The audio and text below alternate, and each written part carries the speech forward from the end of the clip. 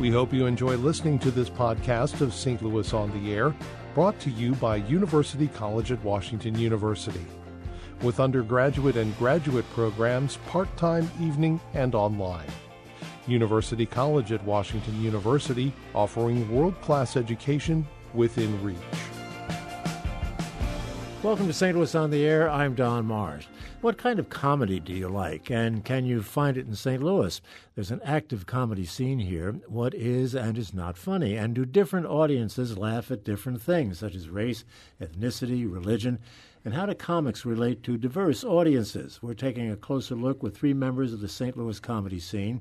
Max Price is a producer and host of the Best of STL showcase at the Funny Bone. Tina Deball was recently named the funniest person in St. Louis by the Helium Comedy Club.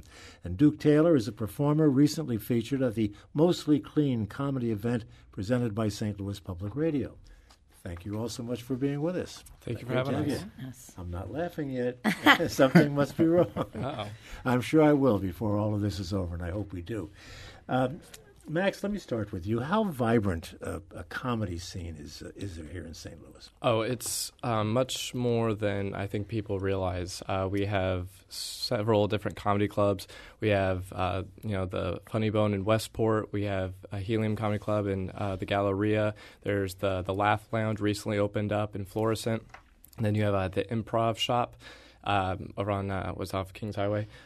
So there's a lot of different places that people can perform and see different styles of comedy shows even. I mean, and not just the clubs. You have independent shows, in bars, and you have like alternative comedy. There's so much going on every single night that people can attend. And I think it's really awesome to have in the city is that just like no matter what your style of humor, there's something you can see that you're going to enjoy.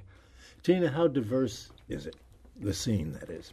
I think it's incredibly diverse. I mean, we have women, we have men, we have humans, we have but no, it's very cool. Like there's just so many different styles of people. There's different races, there's different, sexual orientations, there's people from all over the place, like me specifically. I was born in Belarus and now I live in St. Louis, and it's like there are people from so many different places and different backgrounds. And Duke, does this diversity mean that it's harder to strike a chord with an audience because there is such a difference out there in the people who are there? I wouldn't say it's harder, but it's something you got to go through as a comic, because if you always perform in the place that you're most comfortable at, you're not going to grow. So you got to go to environments that you might not usually go to, or tell jokes in front of people that you might not usually tell jokes in front of, and learn something different. Just like that Mostly Clean comedy show that I did for you guys a couple weeks ago. I was the mostly clean part in that because I'm not a clean comic, but you push yourself to a level to make everybody laugh and not just people you accustomed to. It's easy that way. Are you saying that we don't all laugh at the same things? Yeah, I guess we don't. But we all laugh at the same topics. It's just a different way of going about it. Like with us three, if we all talk about the exact same topic, we'll come up with three completely different jokes. But mine will be more related to my lifestyle or my background. Max's will be more related to his. So it'll all be similar, but it'll be differences in it all. So it'll affect the audience differently. Well, Tina, how tough is this on you as a performer?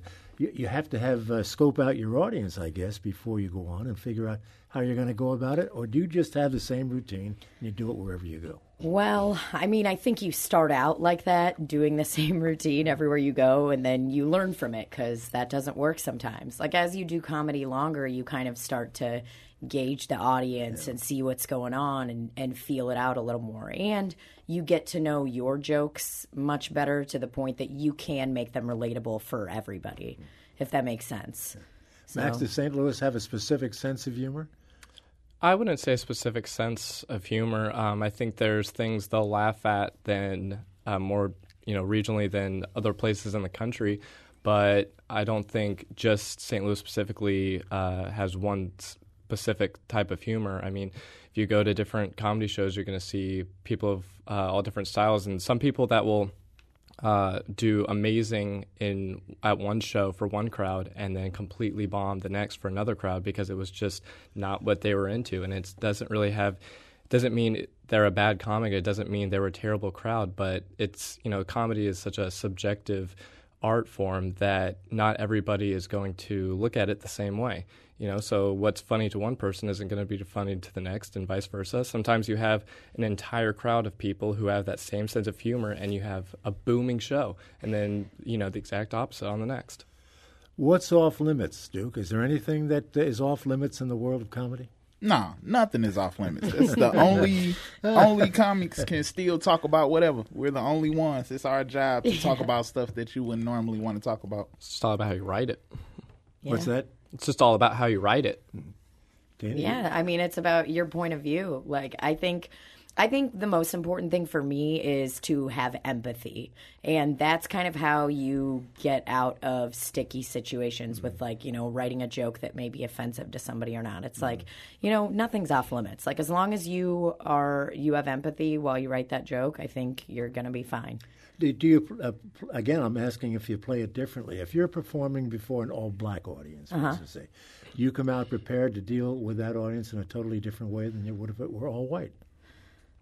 No, I mean, I'm a really loud human all the time. So, I don't really change how I am. I mean, maybe some jokes might not hit, but it's like, it's fine. You got to roll with the punches. Move on, make fun of yourself. If it bombs, and you'll be okay. Duke, how about you? Nah, I pretty much stay the same no matter the show.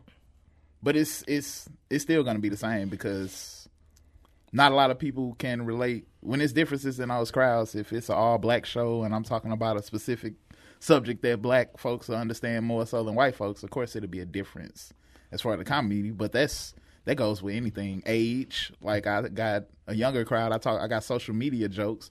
The older crowd might not fully understand the whole Facebook and Instagram thing, so it's always going to be differences in every crowd. You just try to reach most, if not all. Max, what do you have to take into consideration when you're putting together a program like the Showcase coming up? Definitely kind of what we've been talking about, comedic diversity. Every show, I like to make sure that I have someone who brings out a different style of humor to the show. Like sometimes, one comic will be, someone who tells one-liners. The next will be a storyteller, someone who does observational humor. You always want to mix it up and try to, also the different style of comedy will also sometimes come from being, male or female or being, black, white, or a different orientation.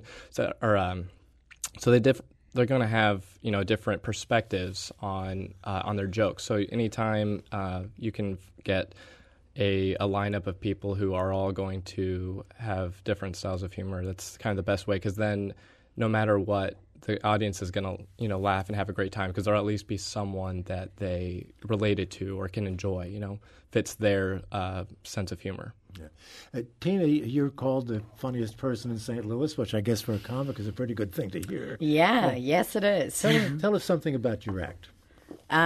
Something about my act is I'm a very vulnerable human. Like I touch on,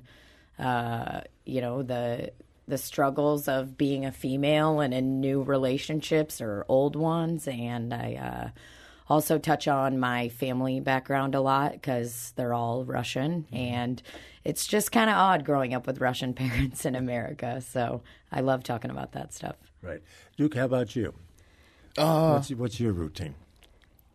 I talk about relationship stuff a lot, too. Relationships, driving. I try to talk about topics that everybody can relate to instead of choosing stuff that only a few would understand. I talk about simple stuff, driving, relationships. I had a peeing in the shower joke, too. Yeah, that's a great one. Okay, remember we're on public radio, but that's so far so that good. Works. So far so good. You're safe. Okay, but I try to basically stay within something that everybody can talk about. So I stick to it's mainly relationship stuff though, because I hit that hard. You got to come see it one day too. We will. Max, how about you? I have a huge chunk of my material comes from being a young father. I became a dad at a very young age, and I am still learning, in fact. And so a lot of my material comes up from something I experienced recently, and that journey of parenthood. And then from there, it's mostly just little, instances in life, storytelling, then observational humor from there. When did you decide that you wanted to be a comic and professionally?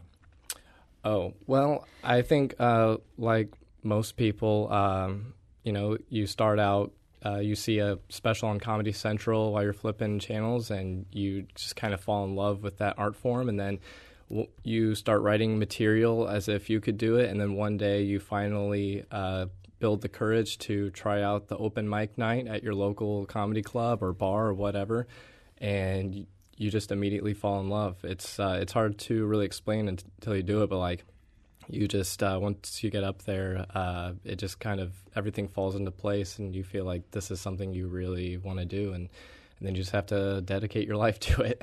And Tina, when did you wake up and say, "Hey, I'm funny"? I mean, I think I always knew when I was younger because it was a way that I related to people. Even, as a kid, I was like, oh, I have a funny thing to say right now, even though it was child humor. But, I don't know, a few years back, I just kind of was in a place where I didn't have much going on. I didn't have much direction, and I was confused. And so I decided to do something that made me more confused, comedy. But what were you like in school? Were you the clown, class clown? I was I was like the manipulative class clown. I was always lurking in the shadows, How about you, Duke? When did you realize that this is what you had to do and that you were funny?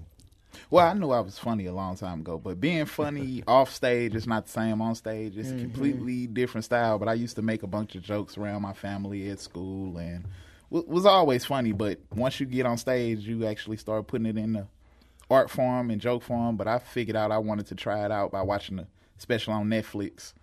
So once you go on stage, you decide the crowd decides if this is for you or not. The crowd will let you know. I'm not suggesting this has ever happened to you, but I suspect it's happened to all comics at one time or another. What happens when you bomb?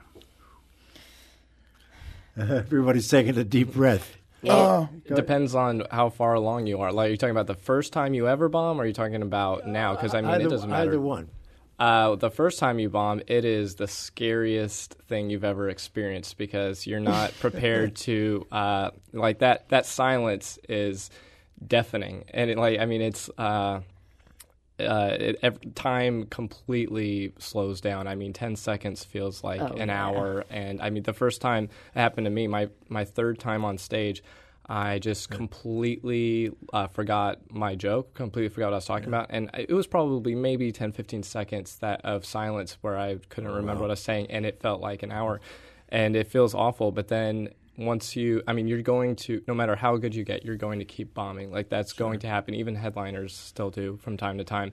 And you get adjusted to working with that, and you can even make jokes off of that, or you're just comfortable with it because you know what you're doing.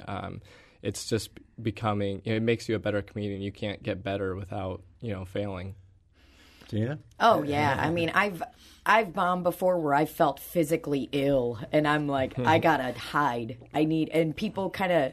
You did poorly when nobody says anything. When they just kind of look at you and it's like, hey, good to see ya. And you're like, okay. Do you immediately throw that joke out of the routine? No. I think that's a bad way to go about it, at least for me, because we're talking about performing in front of different audiences. It's like, I think if you try a joke 10 times and it's bombed every single time, maybe think about it and rewrite it. But it's so subjective, so it's like you just have to tailor it and edit it and figure out a way to make it work. How often do you change your routine? All the time. Really? Yeah, it's all the time. There's jokes I've forgotten about, that I haven't done for 2 years, and then I kind of re-look at them and I'm like, oh, now I have a different perspective and a new way to look at this, so I can start messing with it again, and maybe that's because I'm a better comic or a better like human. I'm not sure, but Just become a better writer, and then you can have a good premise, but just not know a good way to go about it. And then you go back to it, and you're like, that's how I should write it. And well, then you have a make stronger point of view too. That too, yeah. Given the position the country's in today, we're polarized and not a lot to laugh about a lot of the time. Do politics play a role in what you're doing these days, or do you stay away from that? I personally stay away from it, but it should be talked about. So I respect the comics that do and make it funny and all that, but I kind of avoid it for what I was saying earlier. Not everybody's going to relate, and you're going to have half of the audience mad at you because you think this way and the other half agree with you. I'd rather have the whole audience agree with me than part of it. So I stay away from it. Do you other two have any thoughts about that? Do you make that a part of your routines? I do. It's not so much as like me preaching and being like, hey, these are my thoughts on politics, but it's more like maybe some slight jabs here and there about like, oh, this country loves jets, but we can't get water to people in America. It's like that can be like a political statement, but not necessarily like a 10-minute long bit about it. So I don't know. I think it's hard. Max, we hear a lot about. I've been watching this on CNN. Have been running the history of comedy the last couple of nights. It's really, really fun to watch. And what I was watching last night was the fact that many comics are very insecure. That they're extroverted on stage, but off stage they just kind of withdrawn. Do you see that? Are you that way? Do you sense it in the people that you work with? I think, that, again, is part of the, diverse range of people doing comedy. I think there's definitely many people who are that way. I don't know. It's kind of hard for me. I wouldn't put myself into one category of that. There's some nights where after the show I want to hang out and talk to everyone and have a great time. There's nights where I just want to go straight home because I just don't feel like being around people. But yeah, you are going to have those kind of people. There are people who are kind of like extroverted introverts. They, like to spend their time alone, and that's how they can kind of gather their thoughts and think. That's how I am most of the time. I just like to be at home by myself, and then but when you do go out, you have this burst of energy and adrenaline to talk to people and get, put out there what you have to say and have a good time. So, but then we will also have people who are, on the other side of the spectrum who, in either direction, you have people who just clam up as soon as they talk one-on-one with people, even though that, they're so alive on stage. And then you have people who are just like that all the time. I mean, comedy's not really for one specific group of people, It doesn't even matter as long as you can, bring it out on stage in a way that people can relate to and laugh at.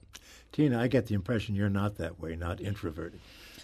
Or no, I mean I'm definitely an extrovert, but there are times that even before a show I'm kind of in a mood and I'm not feeling it, and then I have to get on stage and it'll totally change my mood. I might have been upset or something before I get on stage, get into character, kind of get going, relate to the audience, and then I feel much better afterwards. So it's kind of, I don't know. Good response from the audience changes everything, right? Yeah. Yeah. Duke, how about you? Me, I'm live all the time. I don't sit back out. I crack jokes everywhere at work. I enjoy the laughter. Feed off laughter no matter where it's at. Church, court, work, no matter where. Well, we all need stuff to laugh at. There's no question about it. Keep it going. I wish we had more time to talk. I'd like to get more into this CNN thing because it was quite fascinating. If you haven't seen it, I would suggest you look for it. So I want to thank Max Price, producer and host of the Best of STL Showcase at the Funny Bone. That's going to be happening on Wednesday, the 29th of August. We'll have information of that on our website. Tina Deball, is that correct? Yes. And Duke Taylor. Thank you all so much for being with us. Good luck. Thanks, Don. Thank you very much. Thanks for having us. Archive versions of past St. Louis On the Air programs available for download or podcast at stlpublicradio.org/STLonair. St. Louis On the Air is a production of St. Louis Public Radio 90.7 KWMU. Thank you for listening. I'm Don Marsh.